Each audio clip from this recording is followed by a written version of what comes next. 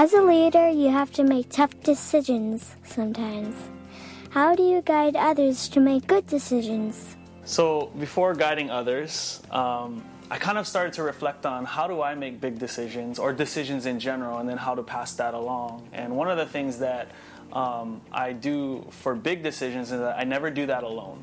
And a lot of times we can make decisions off of how we feel. And some people, when you approach people, and it's very important who you talk to when making decisions, that they'll be able to kind of mirror back what reality is, or what is maybe the wiser thing to do. In helping others to make decisions like that, I try to encourage them to be as direct as possible, but with respect. When we live in Hawaii and we have the culture of sometimes being a little more indirect, or, we say things and we're trying to say what we mean, but maybe the person that you're talking to might not receive it the same way. And so an exercise that I've learned along the way, even from people that have led me, is be as direct as possible, but with respect. You don't want to be negative or things like that. And then a good exercise too is when you do that, maybe have them mirror it back and say, okay, now tell me what you feel like I said, and help them to make a decision. You are planting a new church. How do you reach that final decision to do so? In the decision of planting a church, it's a funny story. I'm the kind of person that sometimes waits a little longer to make a decision. I'm a little less like go-getter. And so I for some reason was having lunch with actually my partner, or who we're going to plant together, Pastor TJ Gorham, and this overwhelming sense of I think we're in this next phase of growth, and it's not a next step, because planting a church isn't something that you should do out of okay, how else can I grow? Let's do this. It was almost as if I really began to see how God has put me and Pastor TJ together as a partnership in being able to reach more people for Jesus. So I kind of, in a way of making a decision to do this, and it's a huge risk, is almost having the heart of just taking the risk and saying, okay, Lord, this is how I feel, and we're just going to go. If this isn't what you want us to do, would you just close the doors? And so even in not just church planning, but in all kinds of other decisions, when you're trying to make a decision to reach more people for Jesus, God is really waiting for people to take a step out. And then he'll use those people who want to take that risk and then explode that exponentially. Sometimes for us, we tend to wait for God to tell us what to do. And so in this way, it was almost as if I think this is the next thing to do for us in reaching people for Jesus. It's providing more opportunities for people to get off of the bleachers and onto the playing field. And so that's kind of the roadmap that we've been on, is why not just jump forward, take risk, and allow Jesus to close the doors if he wants to.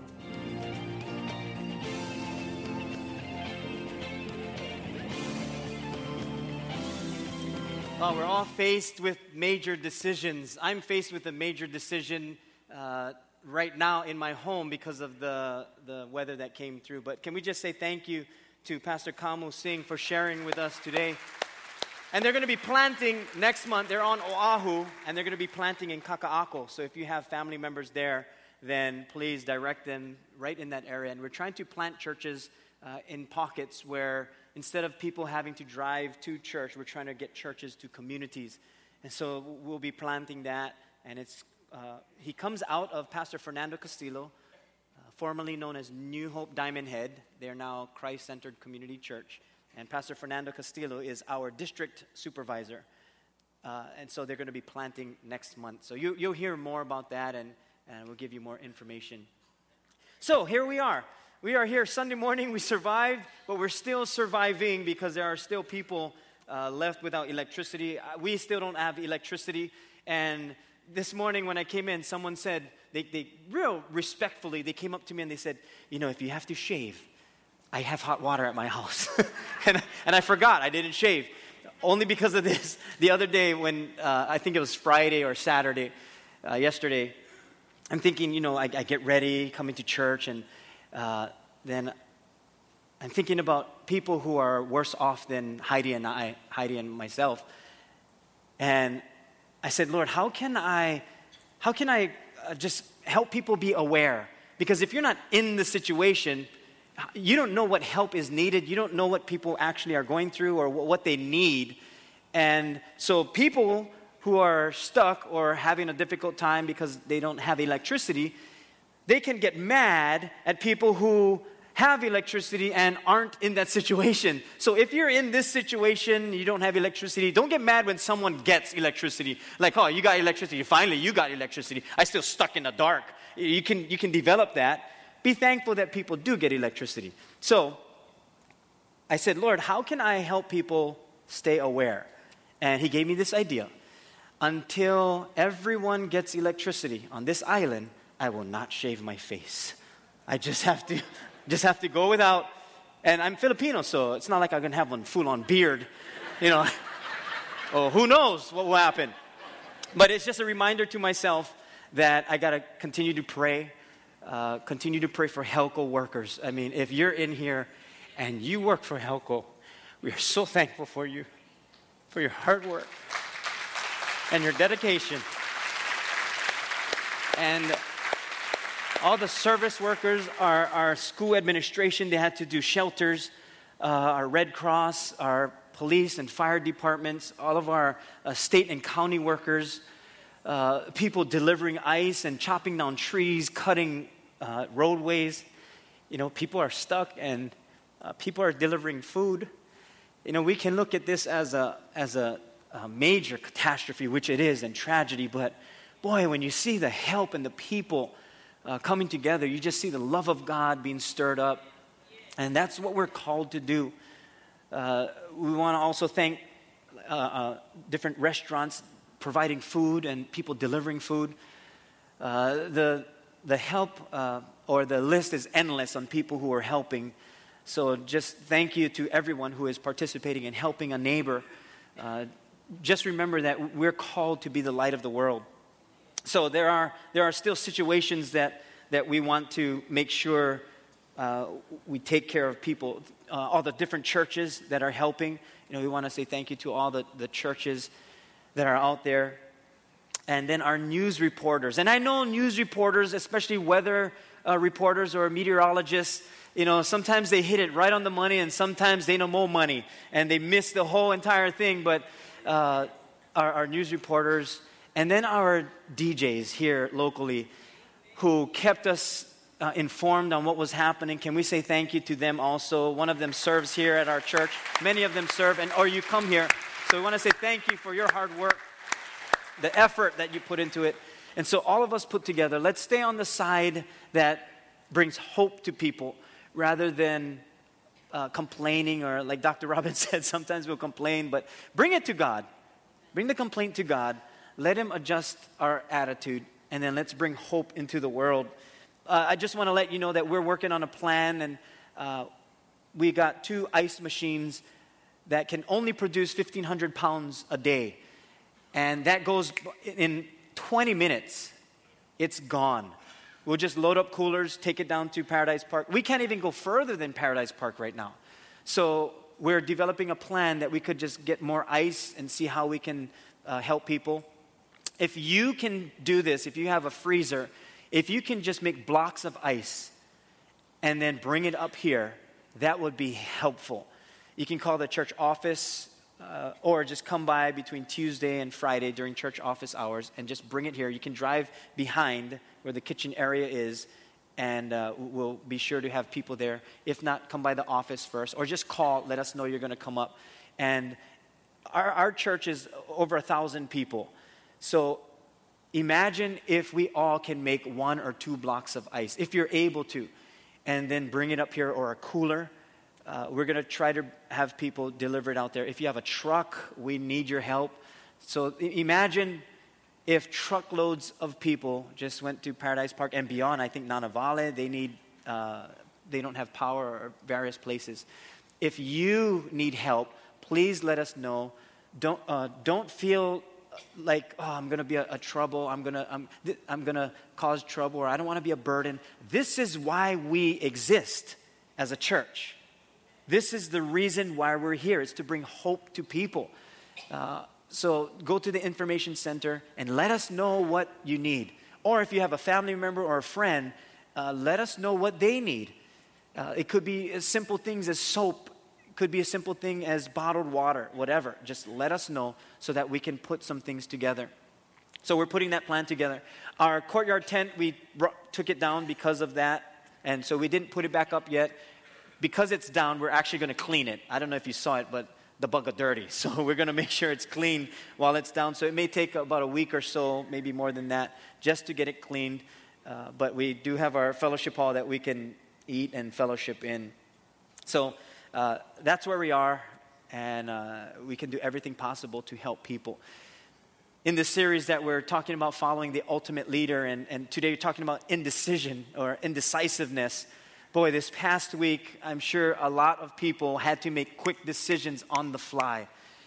And and I hate to say it like this, but it is kind of like what had to happen. A lot of rules had to be broken in order for people to get help. And it's in that situation that people are going to make the tough decision so that help can come to people.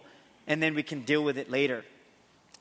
Indecisiveness, we're all going to deal with, especially in our very own lives when it comes to relationships or the future.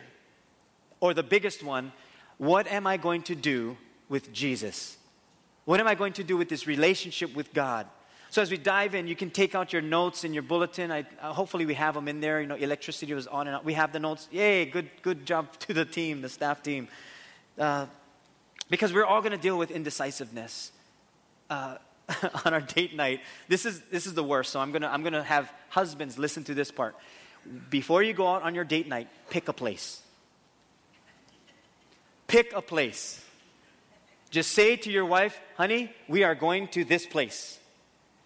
And then she'll be so proud of you. She'll be like, wow, look at that. Usually you say, hey, where you like go, where you like go. And we fight about where you like go. But look at that. You were so assertive. I like that. I don't want to go there. But thank you for even saying that. Because I'm just letting you know. That's what's going to happen. I want to eat here. I don't like eat there. Or they'll say, make a decision. Okay, this is what I want to do. I don't want to do that. So you're still going to deal with it. But indecisiveness it's always going to be a part of us because of our humanity. The reason why we're indecisive is because we can't predict nor know the future. We don't know the future, so we're indecisive about it. You know who is assertive and is the most confident person to make decisions? God. Jesus Christ knew what to say and what to do and what decision to make because he knows all things. That's why we encourage all of us, and that's why we say, let's follow the ultimate leader. He's not indecisive. He makes decisions based on the truth and based on what he already knows.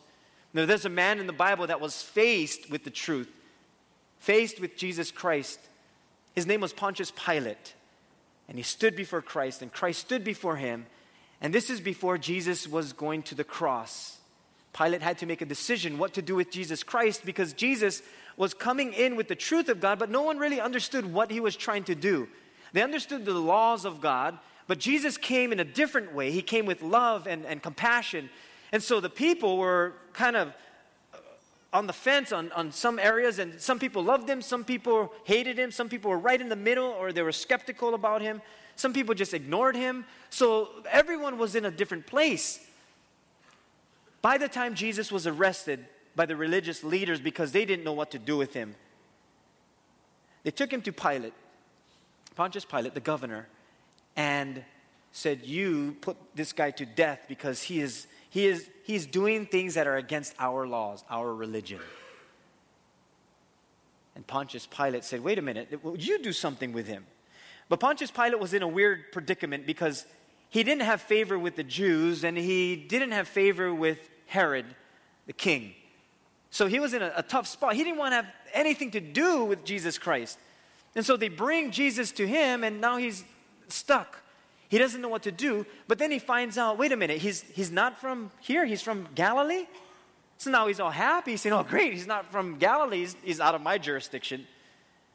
So he is happy to pass Jesus on to someone else. Pilate has to make a quick decision. And what he is about to say is either going to put Jesus on the cross or release Christ. You know, you and I have not had to make that kind of decision where the Son of God is going to be crucified. We didn't have to make that decision. Pilate was stuck making that decision.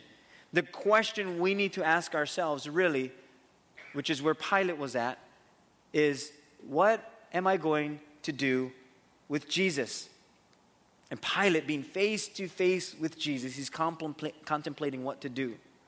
Have you ever felt yourself or found yourself contemplating, what do I need to do? What should I do? How am I going to make this decision? What should I say? That it literally cripples you? We're all going to have to make those decisions. In this past couple of days, you know, we don't have hot water. So Heidi said, oh man, we don't have hot water. So, you know, me growing up in where I grew up in Waimanalo, you like the challenges of trying to rig up something. Do you have a person like that in your family? They just like rigging up stuff. Well, so I went outside and I tried to make my own solar bag of water so that the sun could heat it up. So I was out there for, I don't know, a couple hours, putting it on ladders and getting it at the highest possible place and getting it set up nice and good, and then where I can run a hose to siphon, and that way we would have hot water.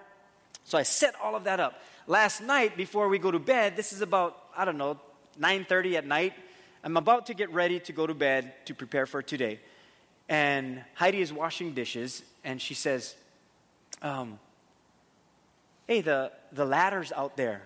I don't want anybody to see it because, you know, people are actually stealing things. So watch your property, and if you're stealing, halal. So she says, we got to take down the ladders. I don't want anyone to see it. So I look at her and I said, you want me to take it down? She goes, well, I just don't want anybody to take it, you know, if they see it. And I said, so what you're saying is I need to take it down right now? She goes, well, it's up to you. And boy, as husbands, don't we hate that? When we have to make that decision after our wife already suggested it? Because if we don't, then they go, okay. But if we do, if we have to, now we got to work to do that. So I said, Heidi, just tell me, yes or no. Do you want me to take it down? She goes, yes. I was like, okay. So I went outside. And as I'm walking outside, I have this attitude like, why, you tell me now. So I walk outside, and my son Jordan is going to help me. I walk outside. If I don't step on a rock, I almost fall. And my son goes, Dad, I saw that. I'm like, yeah, I see this. Bing. So, and the moment I stepped on the rock, I thought, oh, Lord, you are so good at easily adjusting my heart. You know, I almost felt like the Lord said, see, you like have bad attitude. Look where you're walking. And so I took the thing down. But it's making that decision. What am I going to do? Now, taking down water from a ladder, those are simple things. What about when we have to decide about our relationship, getting married, getting counseling, going on a budget? If I'm going to be a contributor at church, am I going to serve? Am I going to give? Am I going to work here? Am I going to continue employment at this place? Am I going to find another job? Am I going to look for work? I mean, these are major decisions. Am I going to move? Am I going to sell my home? These are major decisions that can leave us crippled because we don't know what to do. And that's where Pilate found himself. He's standing before Jesus Christ, wondering, okay, what am I going to do with this man? In your notes, in Matthew chapter 27, and if you have your Bibles, of course, you can turn there. But in our notes, Matthew chapter 27, I'll read from verses 11 through 17. Now, Jesus was standing before Pilate, the Roman governor. And Pilate says this, are you the king of the Jews? Jesus replied, you have said it. But when the leading priest and the elders made their accusations against him, Jesus remained silent. Don't you hear all these charges they are bringing you? Pilate demanded. But Jesus made no response to any of the charges, much to the governor's surprise. Now, it was the governor's custom each year during the Passover celebration to release one prisoner to the crowd, anyone they wanted. This year, there was a notorious prisoner, a man named Barabbas. As the crowds gathered before Pilate's house that morning, he asked them, "Which one do you want me to release to you, Barabbas or Jesus, who is called the Messiah?" See, people were skeptical about Jesus Christ, not just in what he did, but because he was supposed to be the Messiah, the chosen one, the anointed one, the one who would come to rescue Israel, the one who would bring God's kingdom down so that the people could be rescued. The prophetic word about Jesus being the Messiah was just too perfect. And people couldn't connect it. They're saying, wait, how is this all going to work? It was just too perfect. And Jesus even himself was speaking about what God was about to do. Even though there were many prophetic writings about the life of Christ, people still remained skeptical. You know, as I was delivering blocks of ice and bags of ice to people, I would just try to find people who were in need. And if I saw people outside, I would ask. And some people, they were kind of skeptical. They were saying, how much is the ice? I said, it's free. I said, free? I said, yeah. I take 2 bags then. So I would give out bags. This one guy, he's working on his car, and he's down a lane, so I kind of pull on the side, and I roll down my passenger window, and he's out there sitting down on a spare tire, working on something on his car. He's smoking cigarette, just kicking back, and I said, "Brother," he goes, "Oh." I said, "You need ice?" He goes, "Huh?" I said, "You need ice?" He goes, "Huh?" I said, ice. You need ice." He stared at me a long time. And I said, and so I'm thinking, wait, what is he thinking? So I said, "Ice for your cooler." "Oh, yeah. No, I good, brother, I good." And you know, nowadays, you say the wrong thing, you don't know. And people are just like, they're skeptical because of what happened before or what's taking place now. So I was going to say, hey, you need frozen ice, but that's kind of obvious, right? How else are you going to bring ice? So I say, ice for your cooler. And people will still hesitate. Last night, 9:30 at night, just delivering ice to people, I would just shine like, hey, you guys need ice. And some people, I don't know if they had, like shotgun coming out because I couldn't see, it was dark. But just coming to people, they're skeptical at first. But after a while, once that relationship is built and the walls are broken down, then there's acceptance. Some people accepted Christ because that wall was broken down. Some people were still skeptical. Well, Pilate is skeptical. He doesn't even know about the Messiah. He doesn't know about the prophetic writings. He's the governor for Rome. And now he has to make this decision. Even though the prophetic writings was just too accurate. In fact, in Psalm 22, verses 16 through 18, look at how amazingly perfect this scripture talks about Jesus Christ. "My enemies surrounded me like a pack of dogs. An evil gang closes in on me. They have pierced my hands and feet." Now, let's just stop there for a moment. To be pierced by your hands and feet was not really recognizable or thought of, because the way they would execute people, remember now, the laws of God said if you broke the laws or if you did certain things, you would be stoned to death. You wouldn't be crucified. That was the Romans' way of putting people to death. That was a Roman execution. So for this to be written hundreds of years before Christ, it was just unheard of. "I can count all my bones." Even that, what they would do if they didn't die on the cross or being crucified or being executed, they would break their legs so that they couldn't hold themselves up to take a breath. The 2 people that were crucified next to Christ, their bones were broken to increase the speed of their death. But when they came to Jesus, he was already dead on the cross, so they didn't break his bones. And this was written hundreds of years before that.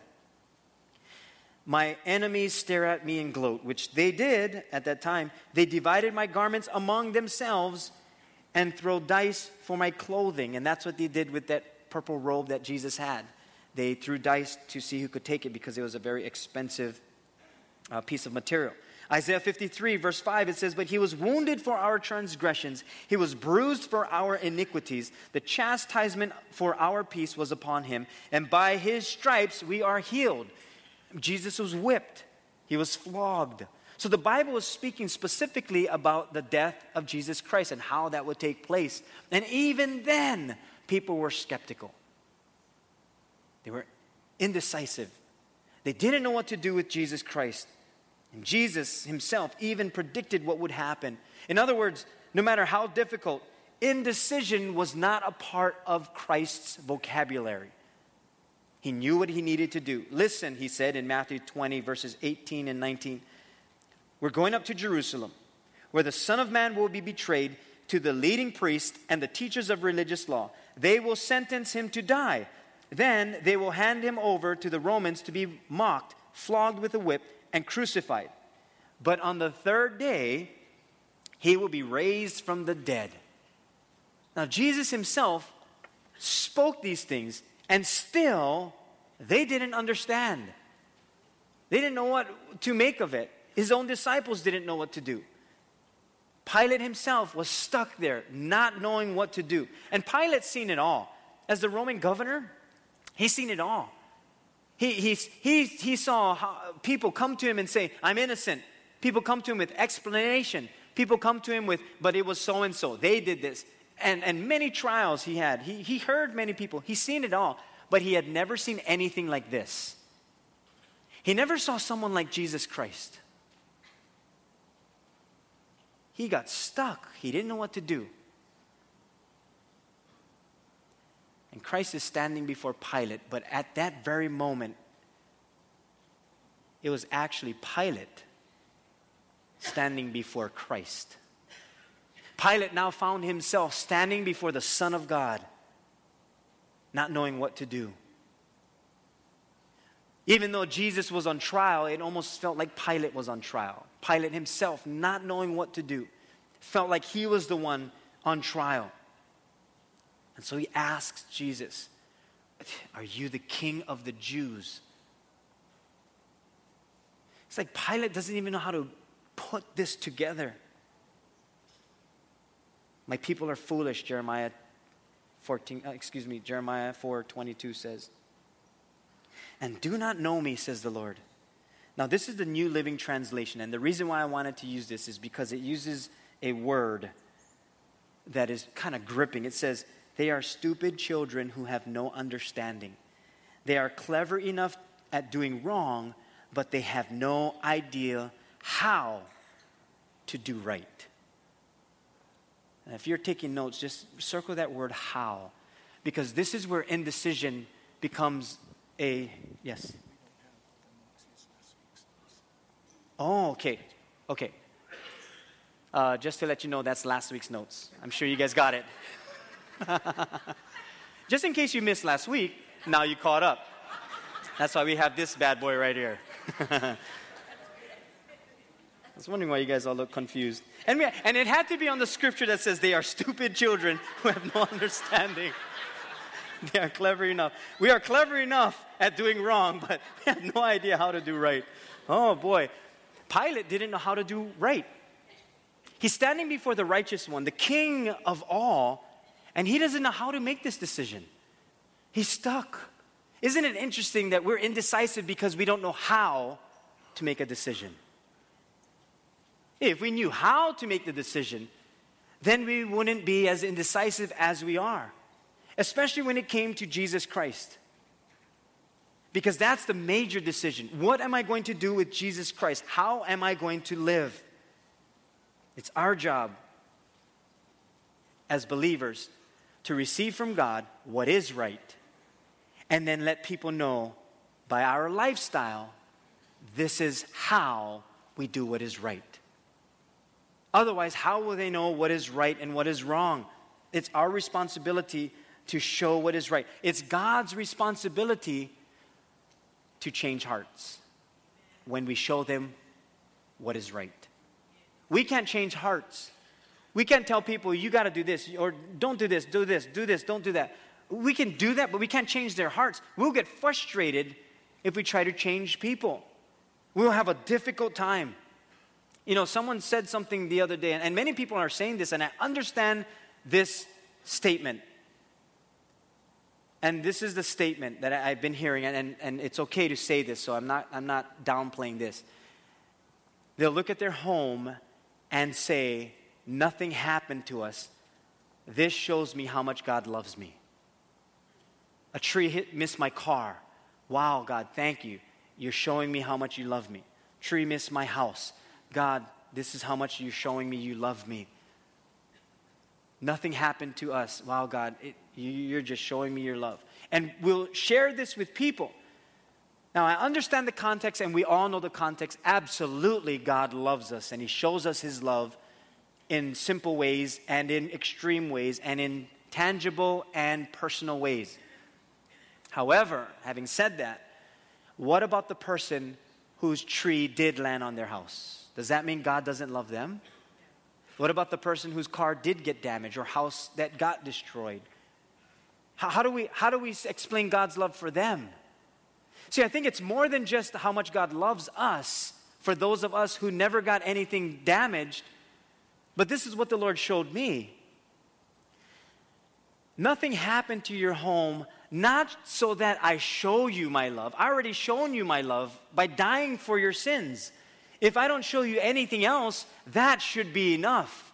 But I will still show you my love. But I show you my love by not destroying anything of your property, not so that you could see my love. It's so that you can help someone else see my love. Because right now they're not feeling it. And some are thankful, of course, like Dr. Robin said, their life was spared or they're okay. But God has called us as the church to show Christ's love. And you might be thinking, but I don't know what to do. I really don't. I'm going to let you know this. Even a meal, just bringing punaloo, sweet bread and butter to someone's home who has no power is just simply amazing. I mean, when you do things, you do small things in the name of Jesus, the person receiving it receives a huge welcome of the love of God. Small things with a big God brings big miracles. It happens. Small things. Just listen for needs. Listen for people's hearts and family members. Let's be God's delivery of hope instead of being indecisive about sharing His love. As we were trying to get our power hooked up and we're still without power or trying to get, flowing, running water, we're trying to figure out how are we going to do this. And so we siphoned, water out of our water catchment. And then my brother came by and he said, hey, let's try and see if we can hook up something. And so he had this water pump that can hook up to like a car battery. And so we're trying to put this together. And he says, oh man, we need this little, like an elbow piece of PVC piping so we can turn it. And so we're trying to figure all this out. And he says, let me check my truck. So he goes to his truck and he finds one. And so I said, oh, right on. So we hooked that up, and then we can't figure something else out. He said, oh, I wonder if we have Teflon tape. So he has Teflon tape. He goes, let me check my truck. He needs a screwdriver. Let me check my truck. He had everything in his truck. After that, all we needed was a solar panel to recharge the battery. And this is what he says, let me check my truck. And he had one in his truck. He was like the Monopole man of home improvement. He's like, what you need? I get solar panel, I have wiring, you need wire, what you need? And I said, whatever you got. And he provided everything, and I thought, that's the hope people need. They just need hope. And although they need tangible things, you know what people really need? They need hope for their souls. It can be pretty depressing right now for those who have no electricity, no hot water. And Heidi said it well. She said, all we're doing is camping in luxury. I thought, That's my perspective now. We're just camping in luxury. She said, look, we look at our tent, our house. Look at our tent. We have rooms. Look how much water we have. So we're just camping in luxury. I mean, we grew up in Hawaii. We camped all the time. So let's just be God's delivery of hope. Pilate hears that Jesus is not from his jurisdiction, passes him on to Herod, King Herod. Now, Herod is the one man that Jesus had nothing to say to. Herod wants to hear it from Christ. He heard all about the miracles of Jesus. He's saying, hey, perform a miracle for me. I want to see what you can do. And Jesus says nothing. The one who would speak a lot says nothing to King Herod. The one who called Zacchaeus out of the tree, the one who spoke to the woman at the well, had nothing to say to King Herod. In Luke 23, verses 8 and 9, it says, now when Herod saw Jesus, he was exceedingly glad, for he had desired for a long time to see him, because he had heard many things about him.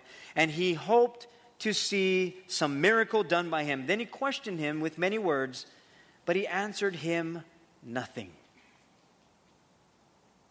He didn't have to answer him. And Jesus, being the Son of God, just stood there while Herod just blasted him with questions.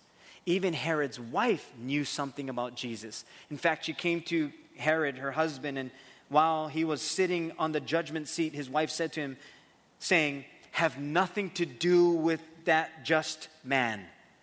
For I have suffered many things today in a dream because of him. Herod is stuck. Pilate is stuck. No one knows what to do. They're indecisive with the Son of God. You know what Pilate should have done? And I think many of us were at this place, or many of us are at this place right now. Pilate should have listened to Christ and gave him his full attention. Pilate could have repented. Pilate could have turned around and turned his ways around and followed Jesus Christ, the ultimate leader. Pilate could have been a powerful instrument used by God. But because of indecision, being indecisive, he didn't know what to do. And Pilate missed an opportunity of a lifetime. Many of us are indecisive because just like Pilate, we would have to give up a lot. Pilate had a powerful position. He didn't want to lose that. And many of us have a lot to lose if we follow the ultimate leader. But more than that, we have much to gain. Many of us are indecisive with Christ because we have to give up time. We have to give up finances. We're going to give up food or sleep. And we don't want to give that up. But we gain more when we give up for Christ. He provides. He nurtures. He fills our souls. He satisfies us when nothing else can. And like nothing else can. Because He created us in a way that we're supposed to connect with Him. And sometimes we define our life by what we do. Is it Barabbas or Jesus? What decision am I going to make? What is it going to look like? Ultimately, they chose to release Barabbas, and then Christ they crucified. Pilate heard many voices that day. He heard the voice of Christ. He heard the people's voice. He heard the government voice. He heard leadership voices. He heard many voices. He even heard his own voice. He still didn't know what to do. Pilate therefore said to him, "Are you a king then?" Jesus answered, "You say rightly that I am a king. For this cause I was born, and for this cause I have come into the world, that I should bear witness to the truth. Everyone who is of the truth hears my voice." Have you ever struggled with hearing the voice of the Lord, and so you're indecisive? No, everyone who is of the truth hears my voice. In other words, truth is always attached to the voice of Christ, and the voice of Christ is always attached to the truth. That's how you know it's the Lord. Some people played neutral, so they stood in the middle because it's easier than taking a stand for something. And we always say, and we've heard it before, if you don't take a stand for something, you will fall for anything. I would say take a stand for Christ because He never fails. His foundation is sure. Matthew 27, 24, and 25, when Pilate saw that he could not prevail at all, but rather that a tumult was rising, he took water and washed his hands before the multitude, saying, I am innocent of the blood of this just person. You see to it. And all the people answered and said, his blood be on us and our children. What a statement. It's a strong statement, taking the responsibility for the cause of Christ's death. Many of us, we've come to that place where Pilate was. We wash our hands of our relationship. We say, wait, you don't like change? I'm not going to change, so I wash my hands. Or you don't want to help, then I'm not going to help. I wash my hands. You don't want to scratch my back? I'm not going to scratch yours. Okay? You don't want to forgive? I'm not going to forgive you either. And we wash our hands. And then we leave it at that, even in our workplaces, even with the Lord. Okay, Lord, you don't want to answer my prayer, then I'm not going to serve you. You don't want to do this, then I'm not going to go to church. You're going to do this? Okay, I'm not going to do this. It's like, why are we doing that?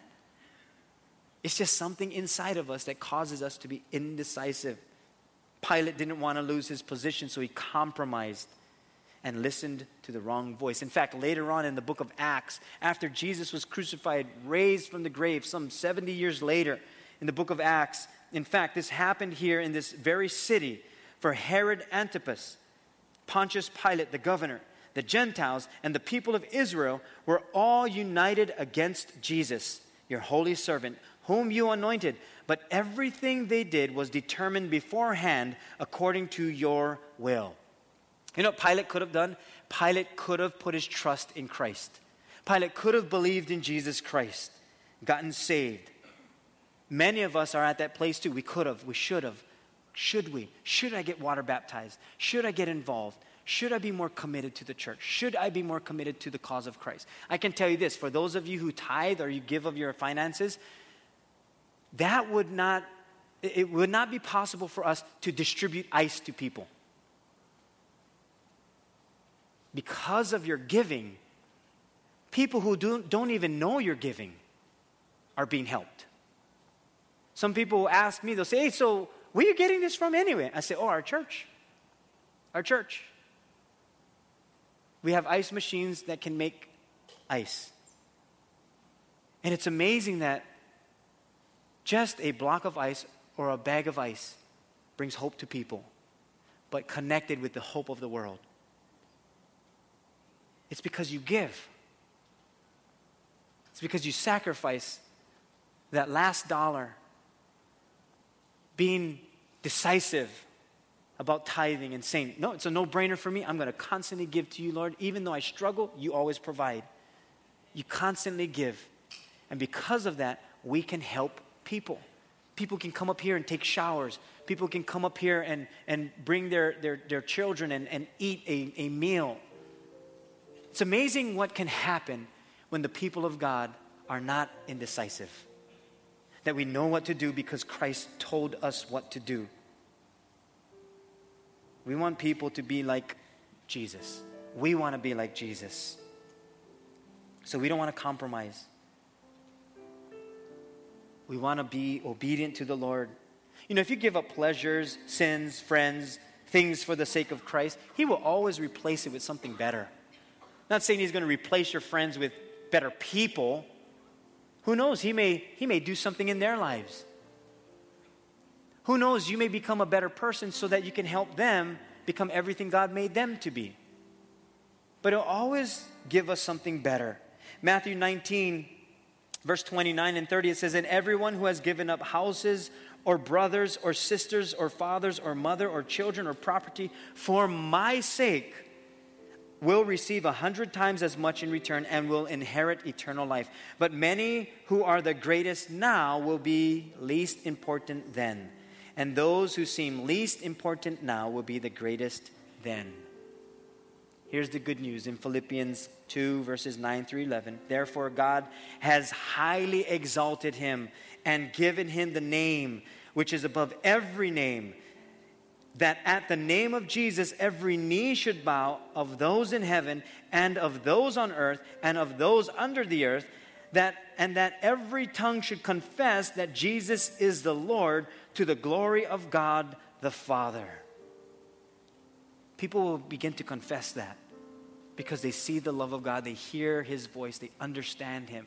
Our responsibility is to bring truth to people by our lifestyle, and then God will speak to them and help change their hearts. Someone needs to plant a seed so God can grow it. I think our challenge today, instead of being indecisive of what we will do with Jesus Christ, that we be assertive, decisive, knowing what we'll do with what God has asked us to do, especially in this season. When you're driving and you see someone needs help, go help them. And I know we're skeptical because, hey, what if they jump in my car, rob me? And that can happen. I'm just letting you know.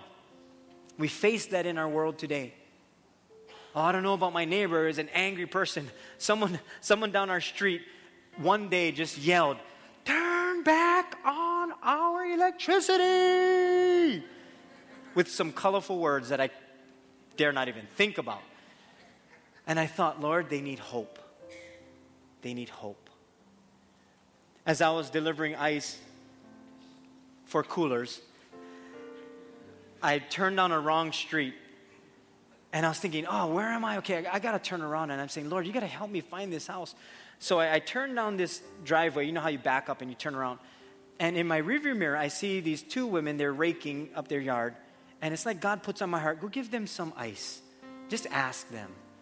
And so I jump on and say, hey, aloha, you guys. Do you guys need ice for your cooler? And this lady was on the phone, and she goes, are you kidding me? I said, yeah. She goes, who told you? I said, no, I was actually delivering to somebody else, but I was reversing in your driveway, and I saw you. She goes, nobody told you? I said, no, I kind of came here just by accident, so if you need, would be great. And she said, well, is that for someone else? I said, no, I have more bags, but do you need? And she said, I was just calling because I need it for medical use. I needed it for my medicine. And instantly I said, thank you, Lord, that you know exactly what to do. And so we went to the cooler, grabbed the ice out, and we're walking with these bags of ice, and we were just talking story, and she's looking at me, she goes, Pastor. I was like, oh, Lord. So she goes, I said, yeah? She goes, Pastor Sheldon? And I said, yeah? She goes, I go to your church. I said, oh, hallelujah. So we're bringing the ice in, and it's just interesting how God connects people. And they were praying for ice. You may be an answer to someone's prayer when you're not indecisive, even though you may think you made a mistake or even an accidental turnaround. Because if you're following the ultimate leader, ultimately, He will lead you exactly where you need to go, exactly what you need to do in your life at the exact time. He knows everything from beginning to end, and that's our Lord. Would you pray with me? Would you bow your heads? Heavenly Father, we thank you for modeling for us how we can come about making decisions, risking on the sake of truth, on the side of your goodness. That even in this season, at this time where our island is in need of help and people need the basic necessities, Lord, show us, give us wisdom, help us to be decisive.